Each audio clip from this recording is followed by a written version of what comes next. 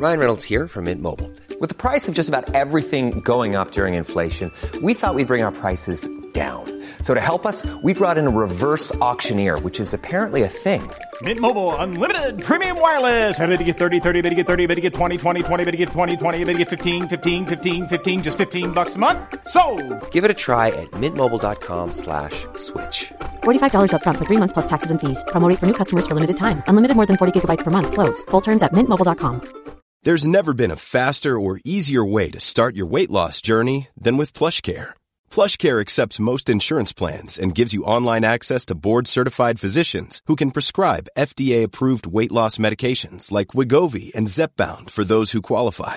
Take charge of your health and speak with a board-certified physician about a weight loss plan that's right for you. Get started today at plushcare.com/weight loss. That's plushcare.com/weight loss. plushcare.com/weight loss. This podcast contains explicit language. Hey there, and welcome back to Candidate Confessional, the show that President Obama, I believe this is the direct quote, he's called it a must listen. He says that's not true. He actually said it's something that he might have heard about, but not have actually heard. You're right. I'm looking at it again. He's glanced at it on his iTunes feed. Hasn't yet quite Not clicked. quite yet, but there's still time. So I'm Sam Stein. And I'm Jason Shirkus. And today, dear listener, we're going to tell you the story of Sandra Fluck. Now, most people know Sandra because of an asshole on the radio. You're talking about Rush Limbaugh. Yes. Rush Limbaugh decided to call her a slut after she testified about the importance of insurance companies covering female contraception, and not only that, he mispronounced her name. What does it say about the college co-ed Susan Fluke, who goes before a congressional committee and essentially says that she must be paid to have sex? What does that make her?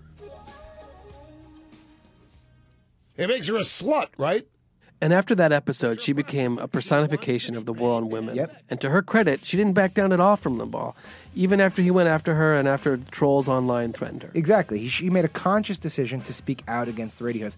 And, she continued from there. So she became a forceful advocate for women's reproductive rights. She studied for the bar at the same time that she was prepping for her speech at the Democratic Convention in 2012. And then she made the decision that the best use of her time and resources and energy was in the world of politics. And so she decided to run for the state senate in California. In some ways, it proved tougher and more complicated than batting down a slut-shaming radio host. Beyond the bluster. Behind the bunting. Past the posters. After the ads. The campaign picks up. And the motorcade moves on. What happens when the votes are counted? And democracy doesn't go your way. This is Candidate Confessional, a HuffPost podcast. I'm Sam Stein. Okay. I'm sorry. Actually, I'm Sam Stein. And I'm Jason Shirkus. And we approve this podcast. Why don't you tell us how it all began, basically? And that's not just the run for state senate, but your congressional testimony. Oh, sure. Well, I was organizing on the campus at Georgetown Law along with a number of other people. That's always lost in these stories, is that there's a whole group of people taking action and coming together. And we were concerned about the lack of comprehensive reproductive health care coverage on our insurance for students. And we tried various strategies to address that. We had done some organizing on campus, collected stories. We'd worked with the administration, negotiated. We were law students, so we wanted to sue somebody. So we explored that path, and we ultimately Did you end up suing anybody? Ever? We did not sue anyone. I would go into all the details, but they would definitely turn off the podcast if I did that. Enough. So I will not bore the listeners. So we ultimately concluded that the Affordable Care Act and its Women's Preventative Health Care Amendment was the strongest path for remedying the problem we were facing on campus. And so when we saw that being under attack in the very early months of 2012, we decided to speak out. There was a press conference at the National Press Club, and that was seen, and then I was asked to testify as a result of that. Why were you asked to testify if there were multiple people involved in this? I think you want the honest answer. Sure. Somebody had class at that time, and no. Is that really the answer? Well, that was part of it. That was certainly part of it. I actually skipped immigration law to go and testify. That's an amazing sort of butterfly effect to that, right? Yeah, there's certainly those kinds of moments. I think it also had to do with. I was in a position of leading the work on campus along with some others, and they figured I was, decent at speaking in public. So there were other things too. But. So you get invited to this congressional panel. It's famous because there are no men on this panel. Yes. Did you know in the moment that was a massive mistake on behalf of I people? think America knew in the moment that was a massive mistake. Okay. So yes, I was aware as well that was a massive PR mistake on the behalf of Congressman Issa at the time. And then a couple days go by and nothing really happens of it, and then suddenly. Yeah, that was weird, right? That there was this time in between, and we kind of thought, okay, this has passed, and then suddenly. Did you just not make anything, or were you like, all right, I did my due in my thing on Congress, and that's that? It often gets ignored. People don't normally pay attention. Does it go viral? Yeah. Are you saying C-SPAN 2 isn't the most watched network in America? Well, we went back to the work, right? I remember I was at a rebellious lawyering conference at Yale the next day and was talking about, you probably saw me speaking to Congress. We want to keep organizing on campuses across the country. We were continuing the advocacy work, but no, we did not expect that there was going to be continued assaults and continued press attention. And then, it was almost a week later. So where were you when you found out that Rush Limbaugh had called you a slut? I was at my internship. Which was? I was working with the ACLU National Prison Project on some elements of criminal justice reform and addressing things like sexual assault in prisons and things like that. Well, tell us so you're just like at your desk? Yeah. Go on Twitter. Walk us through what I was it's an like. intern, so I was in my cubicle. What's it like to find out that? I mean, how do you find it out? Well, so unfortunately, in the days leading up to that, I was getting an increasing number of very hostile and threatening communications through some social media. Some folks were had found my address. We were really trying to lock these things down, but some things were getting through. And it was increasing, and we weren't sure exactly where it was coming from. And so what happened was that I was sitting at my desk when a friend called and said, I figured out why this is happening. What does it say about the college co-ed Susan Fluke, who goes before a congressional committee and essentially says that she must be paid to have sex? What does that make her? It makes her a slut, right? Because I actually don't listen to Rush Limbaugh on a daily basis. No. You strike me as somebody who tunes in I know. regularly. But. Well, there's a story on that, but we're here. Yeah, what's this? So I grew up in interned for him. Prior to the ACLU, yeah. Although he did have his time where the ACLU defended him because of his whole issue. So maybe that's free speech is important. You're from Central PA, which is very conservative. That's true. Yeah. That's true. So I grew up in a very conservative rural community. And the guy who I dated in high school, there was just one, just to make the record clear. The guy who I dated for a number of years in high school was a pretty conservative guy. And we originally met because I saw him in the library reading a Rush Limbaugh book and went over and said, "You don't believe anything that's in that, do you?" Or, wow. That's my line. Those are my moves, guys. That is. How do you say no to that? It's what did he say? He's like, I'm just looking at researching the enemy or something? Or? No, he was a fan of Mr. Limbaugh. All right, so let's bring it back in. So you're sitting in your cubicle, and suddenly it becomes apparent to you via various social media outlets that you have been targeted. And you decide to confront it. Yeah, so I called my parents because I wanted them to hear this from me and not from other folks. So that was the first thing that I did. And then I talked with some of the other folks on campus who were organizing around this issue, and we thought about what to do with it. And I and we felt very strongly that we could not allow it to in any way appear that this had been successful in silencing me or silencing the other people who were speaking out on this issue. And that was really one of the most important things, was we've got to make sure that what happens here is that they learn that they can't treat women this way and they can't silence us this way. But that wasn't as I read, that wasn't a uniformly held position. There was some that maybe wanted you to stop or be quieter. Just to let it blow away, basically.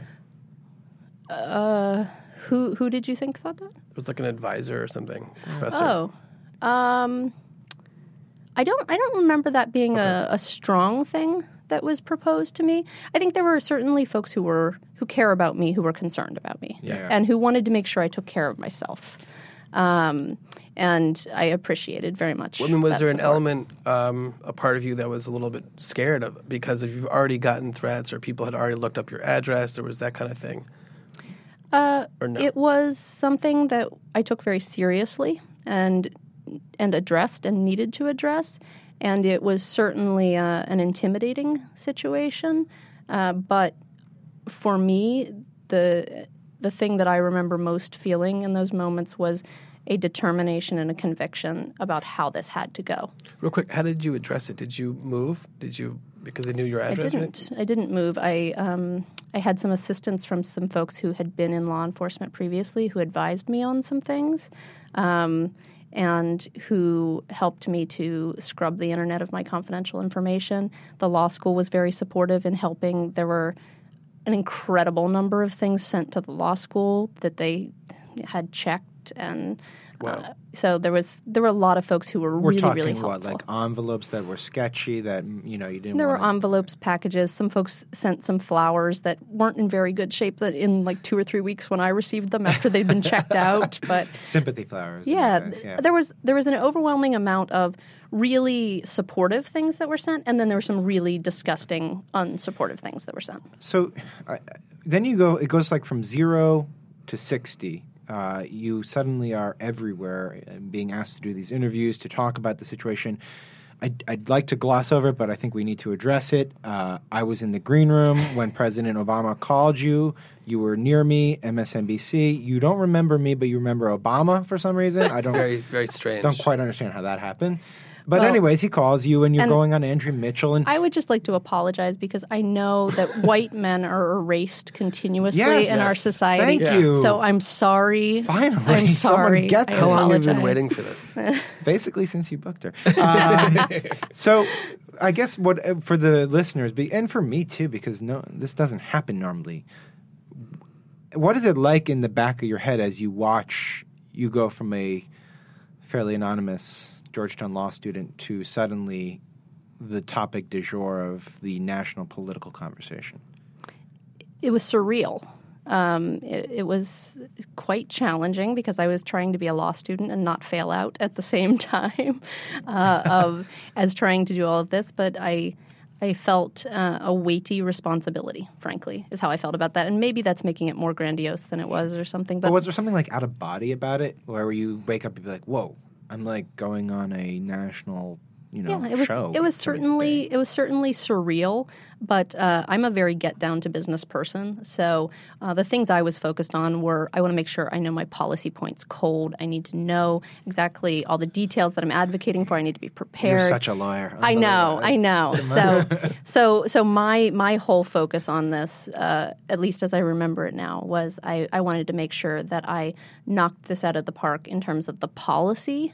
And made sure that we got the Affordable Care Act's birth control policy to be the strongest it possibly could. When you're in that moment, does the criticism cut through the bubble that you're in? Do you understand how people are perceiving you differently? Yes, I actually, at the time, I required myself to read all the social media and the emails. Whoa. And I know. Bad move. Yeah, I know. Everyone says not to do that, but I did. Why? Well, because I believe it's very important to understand your opposition if you're going to address their concerns. And growing up as I did in a very conservative place, I always try to draw upon that and hope to have an understanding that would allow me to reach across and to find ways of communicating.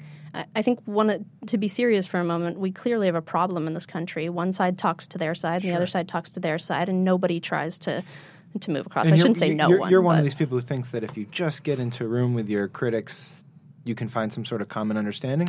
No, that would be Pollyanna-ish. I think that there are folks who will not agree with you and who will not be convinced, and we need to focus on who we can convince and how we can make progress. But I believe that some rhetoric is damaging and is harmful, and we need to search for the kind of rhetoric that is not. Did you feel like you had been caricatured enough that people didn't really see who you were, but they saw slut or whatever the conservative media was putting out?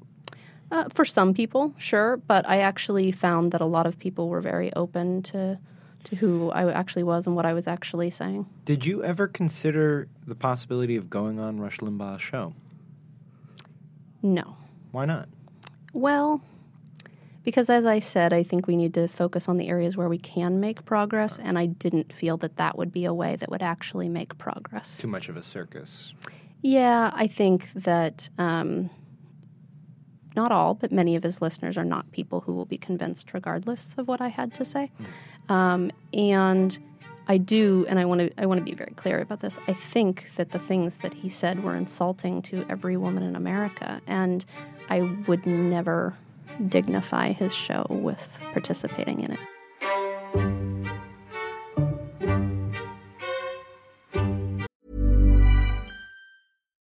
When you need mealtime inspiration, it's worth shopping Kroger, where you'll find over 30,000 mouth-watering choices that excite your inner foodie. And no matter what tasty choice you make, you'll enjoy our everyday low prices, plus extra ways to save, like digital coupons worth over $600 each week. You can also save up to $1 off per gallon at the pump with fuel points. More savings and more inspiring flavors make shopping Kroger worth it every time. Kroger, fresh for everyone. Fuel restrictions apply.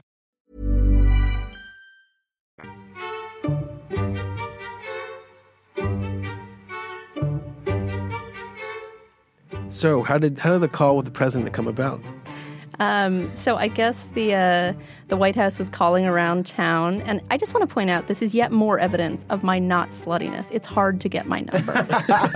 Okay, It wasn't like on the bathroom at the Raven. You've used that line before. That's too good. No, I haven't. She's a politician. Yeah. You know what? My husband is actually a comedy writer and comedy producer, and people always ask me if he writes jokes for me, which I find really insulting because I am funny all by myself. Or at least I'd like to think that I'm funny all by myself. There, yeah. Anyway, so the White House was calling around to some of the women's organizations around D.C., some of the advocacy groups, trying to get in touch with me, trying to figure out sort of which one was sort of handling me. And, of course, none of them really were handling me because I wasn't actually a plant. And eventually they were able to get in touch with a friend of mine who I was working with. And this was a very challenging time. And as I said, I had immigration law to go to, and she wouldn't give out my cell phone number because she was trying to protect me. And, you know, she said, well, I'll schedule a time. She can call you. And they were saying a senior White House official, and they tried and tried and tried, and she wouldn't give it out. And finally they just said, it's the president. The White House now tells us that we can reveal that you just got off the phone with President Obama. Yes, I did. The stakes have been raised pretty high, but what did he say to you? This whole thing transpires. At some point, you have to make the decision that you're going to take this moment in your life, and instead of going into necessarily the law, that you're going to go into public service and politics. So how did you make that decision? It was a long process. I had never...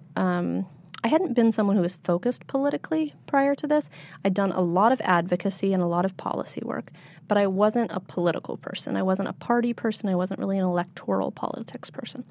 And so this was very new.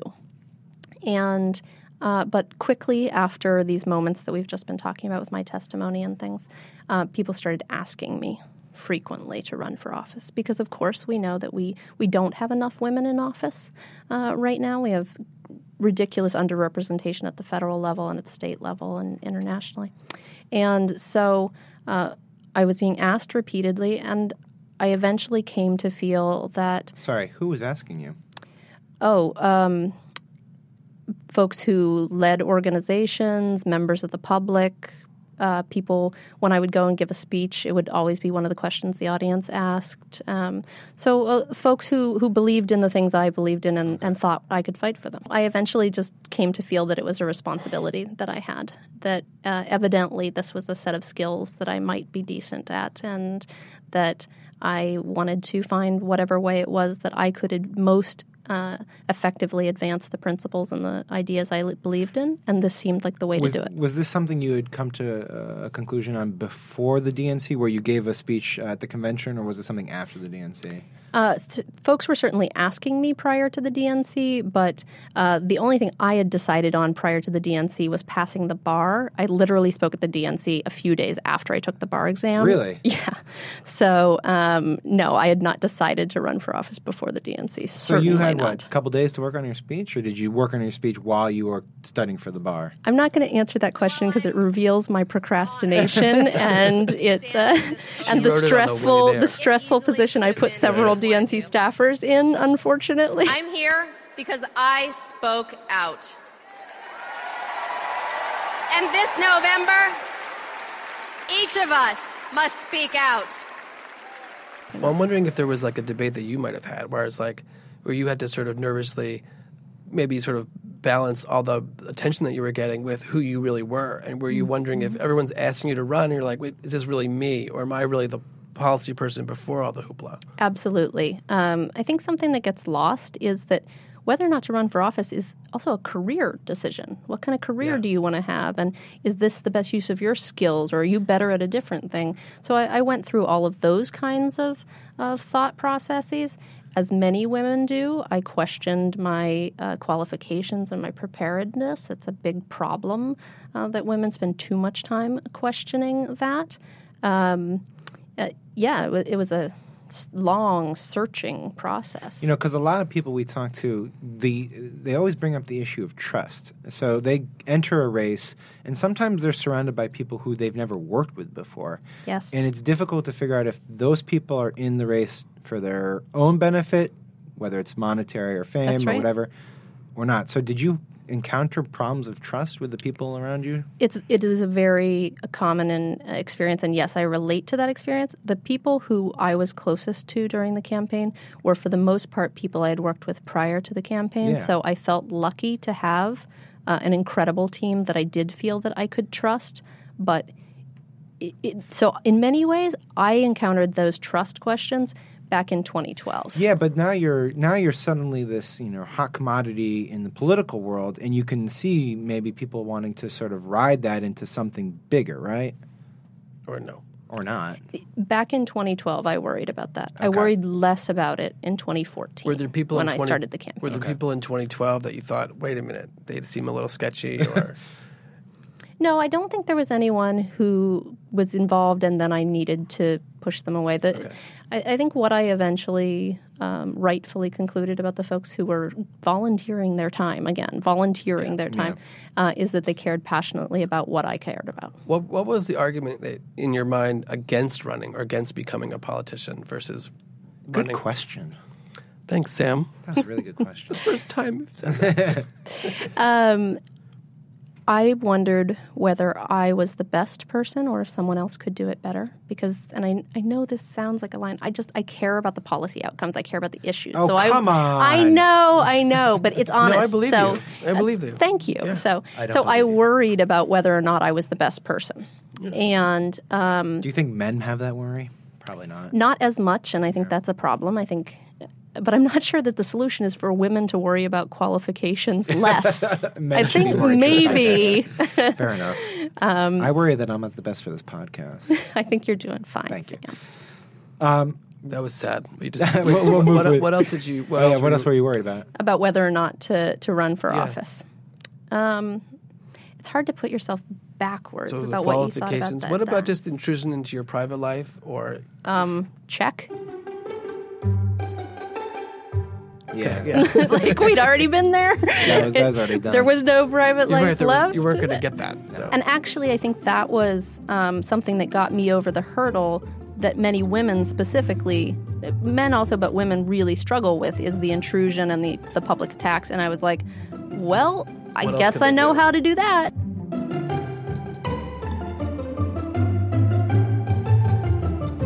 So why did you choose initially to, at least consider replacing Henry Waxman? That seemed like aiming high.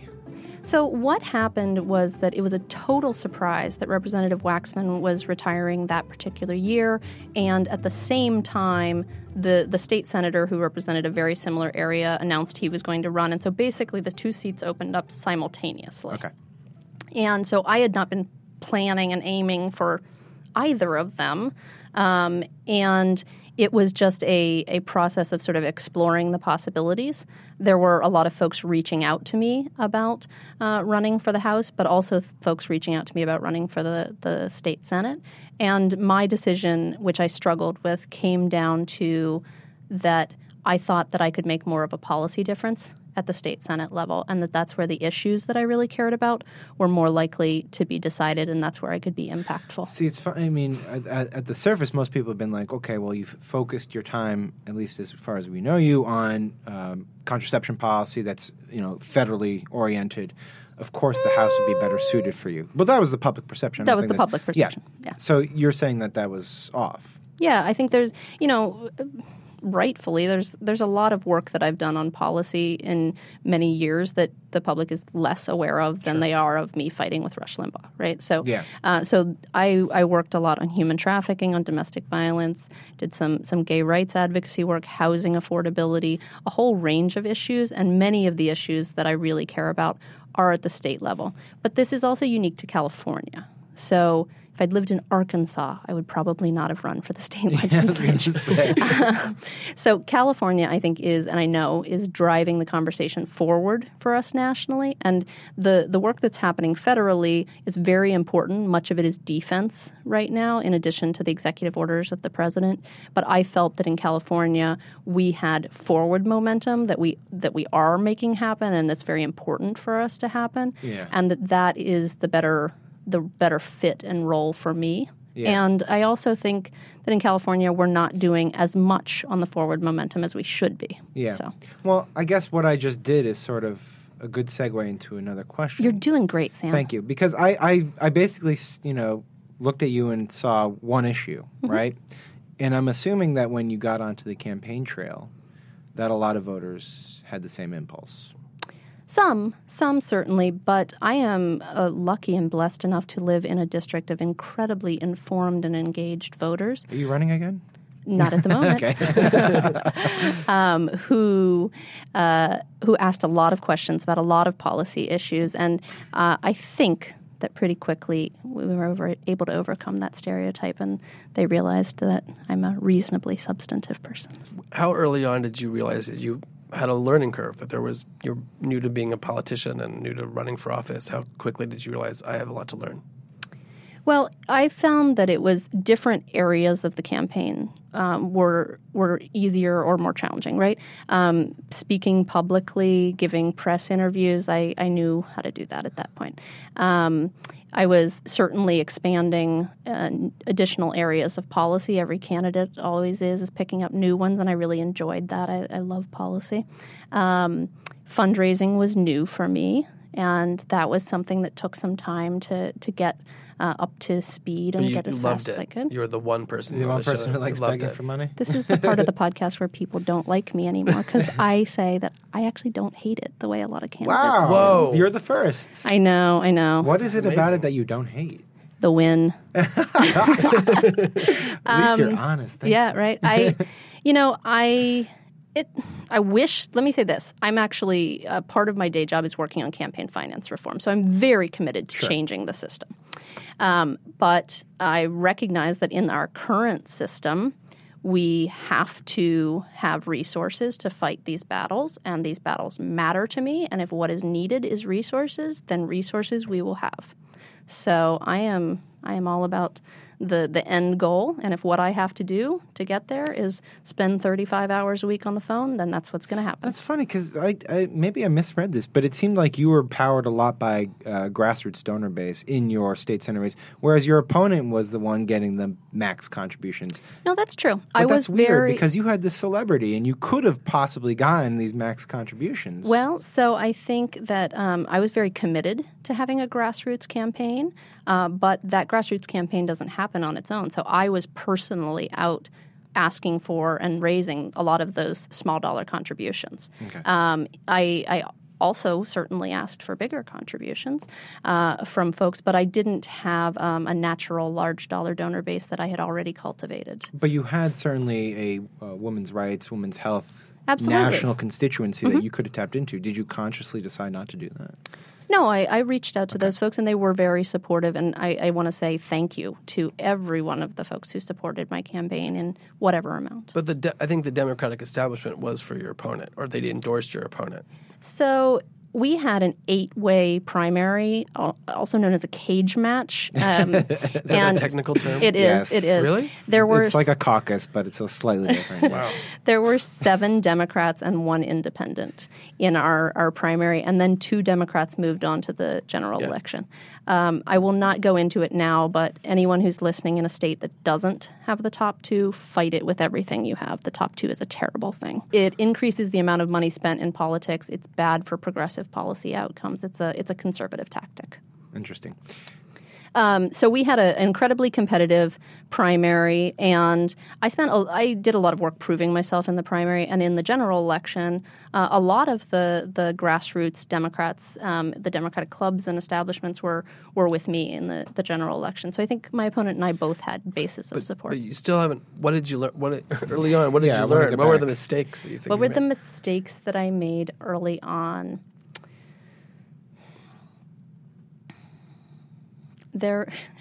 We got all day. She's like, I didn't make you say that. I'm perfect. No. I'm just thinking. I had a lot to learn on fundraising initially. So there were definitely errors that I made there, and I grew and approached that, and now I actually do fundraising training for candidates because I want them to know how to do that. There were there's a list of things, but they would be so local and technical to explain. Explain. Oh. Why not? I have a theory that's probably wrong, but I'll throw it out there anyway, which is that you had a wonkish background. And sometimes that's not the best No, that's suited. actually great. Thank you for coming up with my error. You are correct. So throughout the primary and the general, I continued. Hold on one second. Mark down the time where she said that. Okay, go on. You're doing great, Sam. Thank You're doing great. I continued to be quite policy-driven in how I talked to voters and audiences and things like that. And I just really believe that's important. But what I have come to understand in more reflection and thought is that for most voters, they care about the policy outcomes, but they recognize rationally that they don't have the time to spend analyzing policy. So what they're looking for often in a candidate is getting the feeling that they trust you and that you will fight for them, and that sometimes talking about policy detail is not the best way to convey that, and that you do need to spend more time talking about yourself. And that's something that I wasn't comfortable with. Yeah. Was there an issue with, in terms of trust, the perception that you kind of parachuted in, that you weren't there a long time? You didn't, your opponent had been a member of the school board, kind of put in the time. Yes, that was a challenge. It was an inaccurate criticism, but it was a criticism. How was it inaccurate? Well, so I had been, Los Angeles had been my home since about 2007, and the race was in 2014. So that doesn't feel parachuted to me. That guy was born and raised. He grew up in Santa Monica High School. Swimming in the bay, hiking in the mountains. Was that like his... That was a line, yes. Yes, not absolutely. Not the worst line. I want to be clear. I have respect for my opponent. We're friends. That was certainly one of the angles he used in the campaign. I used other angles against him in the campaign. Was that irritating? Just because oh, of course. Do you ever have a candidate say that the attacks on them are not irritating? No. But how did you combat the sort of parachuting problem? Facts. I told my story. I told how long I'd been in the community, what I was involved in the community, and I demonstrated my commitment to the community by being there. And that was actually a challenge because running a grassroots fundraising operation takes more time, so it takes you out of the community, right? So this is part of the challenge with our entire fundraising system is that the more time you're spending raising money, it's time you're not spending. And you said 30 hours a week raising money? Yeah, about 35 on the phone. Just and on the then phone. in addition to that, you have your fundraising events and also the types of endorsements or types of contributions you would get through endorsements by local organizations Sure. and things like that. So we're there's- talking about yeah. a state senate race in which you probably spent 45 hours a week doing some form of fundraising. Yes. That's a job. Yes.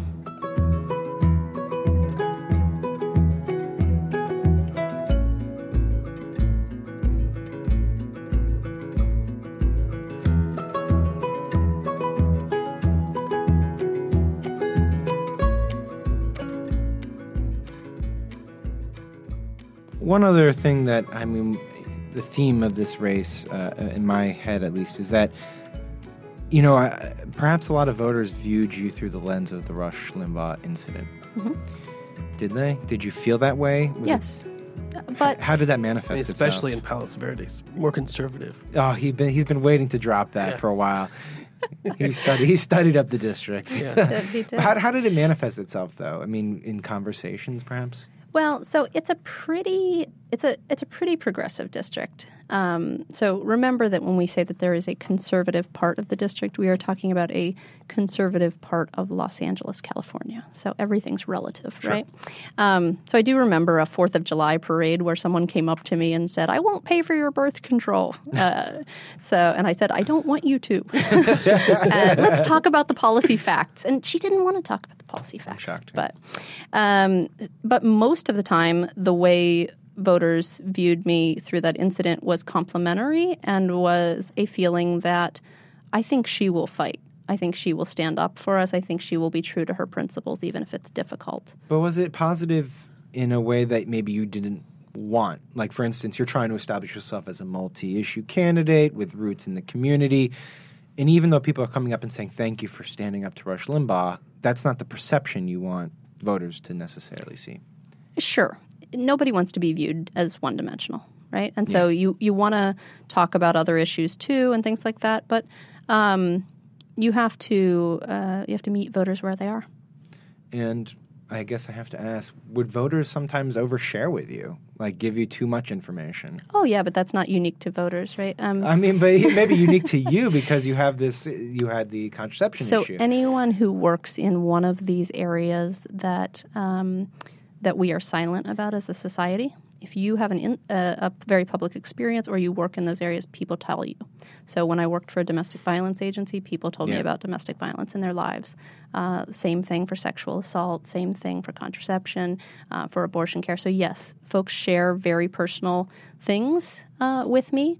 But you know what? I feel privileged that they're willing to do that, and I appreciate their confidence and trust in me because I actually think we need to, in safe ways, be more public about these things. On the other side of that coin, although it was a very liberal area, what were the incidents of sexism that you faced during the campaign? Yes, I think that electoral politics is perhaps one of the areas that is still the most sexist in our society.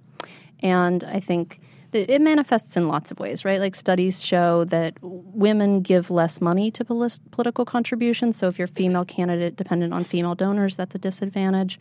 Female candidates often are given less money by donors, things like that. The biggest thing I felt was that there's a de facto assumption that male candidates are qualified, and we require female candidates to prove that they're qualified. There's not the same benefit of the doubt. Is that subconscious or is that Yes, I conscious? think it's subconscious. Okay. I don't think that there are very many people who have conscious, intentional bias at this point, but there is unintentional bias that is quite rampant. And, folks asked me if I had kids and if I was going to have kids and things like that, too. You get that. Was there a singular moment on that topic that stands out for you? Yes. I spoke at a community endorsement meeting where we both spoke, and I received an email afterwards that said, "You seem incredibly well-versed on the policy and really smart and capable, and it's too bad your opponent is such a nice guy." Oh. Wow. That kind of lays it out, doesn't it? It's sort of reminiscent of how the type of coverage Hillary gets on some of this stuff, where it's well, she, seems a little mean or cackles or, Right. There's certain ways female candidates can and cannot present themselves, and male candidates have more fluidity and ability. Did you have people in your campaign advising you on how to speak or how to sort of approach a certain forum because of this issue? Did anyone say, hey, maybe you should, smile more? Smile more, yeah. That seems to be the thing. I actually was told to smile more, but I think they were right about that. I don't think that was actually a sexist critique in the situation. When men tell you to smile more on the street, that's sexist. Yes. In the situations that I was talking about, I actually did need to smile more. I'm a bit of an intense person and very serious. So. You told to be less angry, maybe. I wasn't told to be less angry. I was told to emphasize connecting over policy technicality. You mentioned earlier on that was hard telling the sort of more personal stories. Mm-hmm. Why was that difficult, and how did you figure that out? Did you think you ever figured it out by the end of the campaign, how to tell that story? I think I actually figured it out after the campaign. So I think that I don't like it when candidates tell their personal stories, and because many of them do it badly, and I don't like the sob story, and I feel very false trying to make it sound like I faced adversity that I didn't, because that's often what the personal story is, right? Is like, this is what was so hard, and this is I came from dirt, and and I am a straight white person. I just will not. So yes, there's been. Can be tough. Were you tempted to just sort of lie, like your dad worked as a barmaid? Oh no! Well, I actually was a bartender at one point, but no, you can't lie. You certainly can't lie. But look, there are challenges that I and my family have faced, and I'm comfortable talking about those, and that's important. But I just. And I think, again, this is something women struggle with, is I just thought that I wanted to talk about why the minimum wage increase was important and why we had to protect CEQA, which is an environmental law in California. And I'm ready to vote for you. Thank you. Was waiting for you to. You're right. A lot of your work leading up to this was all policy, all sort of behind the scenes advocating for other people. Mm-hmm. And then this was a race where you actually had to advocate for yourself and sort of sell yourself in ways that maybe you weren't ever used to. And that's challenging because especially in primaries or in Democrat-on-Democrat races, and those are the only kinds of races we have in Los Angeles, in much of Los Angeles, it comes down to the person, because you're not going to be able to find as many policy distinctions, especially when many candidates hide their policy distinctions during the campaign, right? All of that. So it does become very personal and about why you'll be better, and that's hard. So why do you think you lost? I think a number of reasons. I think that the top two system is stacked against the more progressive Democrat, and that's what we've seen in a number of races throughout California. I think probably the biggest reason is because there was a local billionaire who put in $1.6 million for my opponent. Let's not discount that. Yes. He and I each raised about $1.4 million for our campaign, and then there was an extra $1.6 in independent expenditures for him. So that makes a difference. That does. Yeah.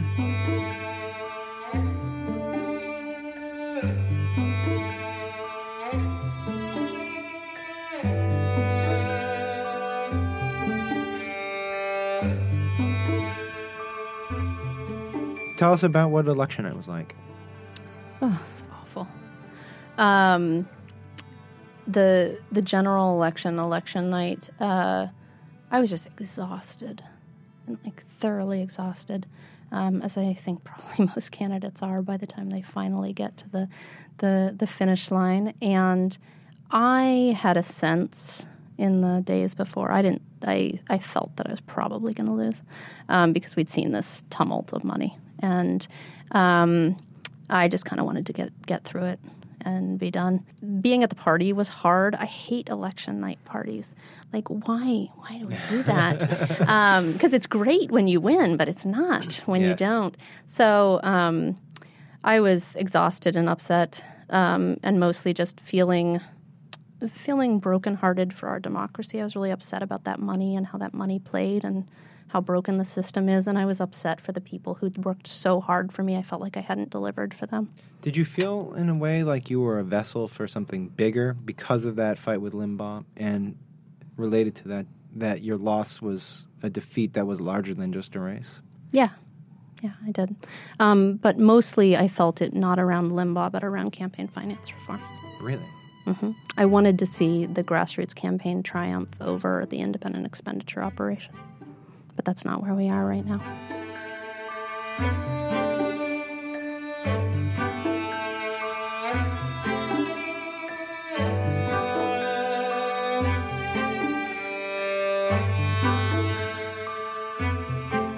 So what were the emails like the day after? Or what was your day like the day after? Some people slept. have great days. I slept the whole day. So my close friend and the person who was running my campaign called my husband at like 5 o'clock the next day and was like, it's 5 o'clock and I haven't heard from her. I'm just checking in. And he's like, she's still asleep. Wow. You slept the whole day. 5 p.m., not a.m. Damn straight I slept the whole day. She'd been working 45 hours a week just on fundraising. Yeah, I mean I worked crazy. from 8 a.m. to midnight 7 days a week for a year. I was exhausted. So I just slept for quite a while for those first few days. And mostly I was just relieved. I wasn't like, oh my God, I lost, me. I didn't feel that. I just felt tired and glad to be over the line. And but I did pretty quickly, it was like 36 hours or something, somebody told me, start talking about, so when I run next time, this is what we'll do. Right? And there will be a next time. There will be a next time if the time is right. I'm not someone who feels that I just need to be in office. I'm not someone who thinks that I'm God's gift to electoral politics or just need the ego or something. But I think that what I found and what I continue to see in my ongoing work, I'm the state director for a policy advocacy organization in California, is that this is a way that I can have the greatest impact. And so I will continue to fight to do that because that's what I want to do is have that impact. So when there's the right opportunity, I will be ready to fight for it.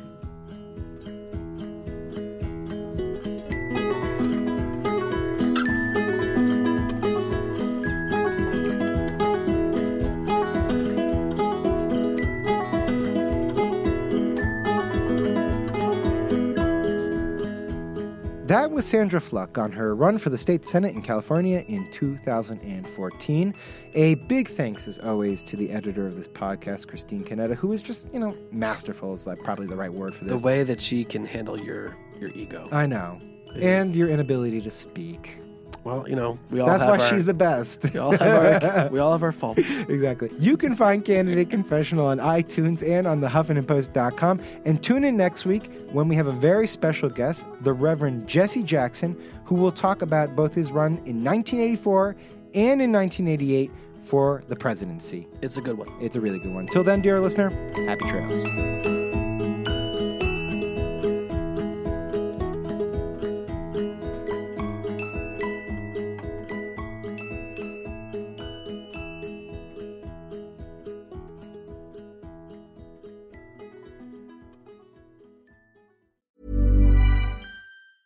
Even when we're on a budget, we still deserve nice things. Quince is a place to scoop up stunning high-end goods for 50 to 80% less than similar brands. They have buttery soft cashmere sweaters starting at $50, luxurious Italian leather bags, and so much more. Plus, Quince only works with factories that use safe, ethical, and responsible manufacturing. Get the high-end goods you'll love without the high price tag with Quince. Go to quince.com/style for free shipping and 365-day returns. When you make decisions for your company, you look for the no-brainers. And if you have a lot of mailing to do, Stamps.com is the ultimate no-brainer. It streamlines your processes to make your business more efficient, which makes you less busy. Mail checks, invoices, legal documents, and everything you need to keep your business running with Stamps.com. Seamlessly connect with every major marketplace and shopping cart. Schedule package pickups and see your cheapest and fastest shipping options from different carriers. With rates up to 89% off USPS and UPS rates. And with the Stamps.com mobile app, you can take care of mailing and shipping wherever you are. Make the same no-brainer decision as over 1 million other businesses with Stamps.com. Sign up with code PROGRAM for a 4-week trial, plus free postage and a free digital scale. No long-term commitments or contracts. That's Stamps.com. Code PROGRAM.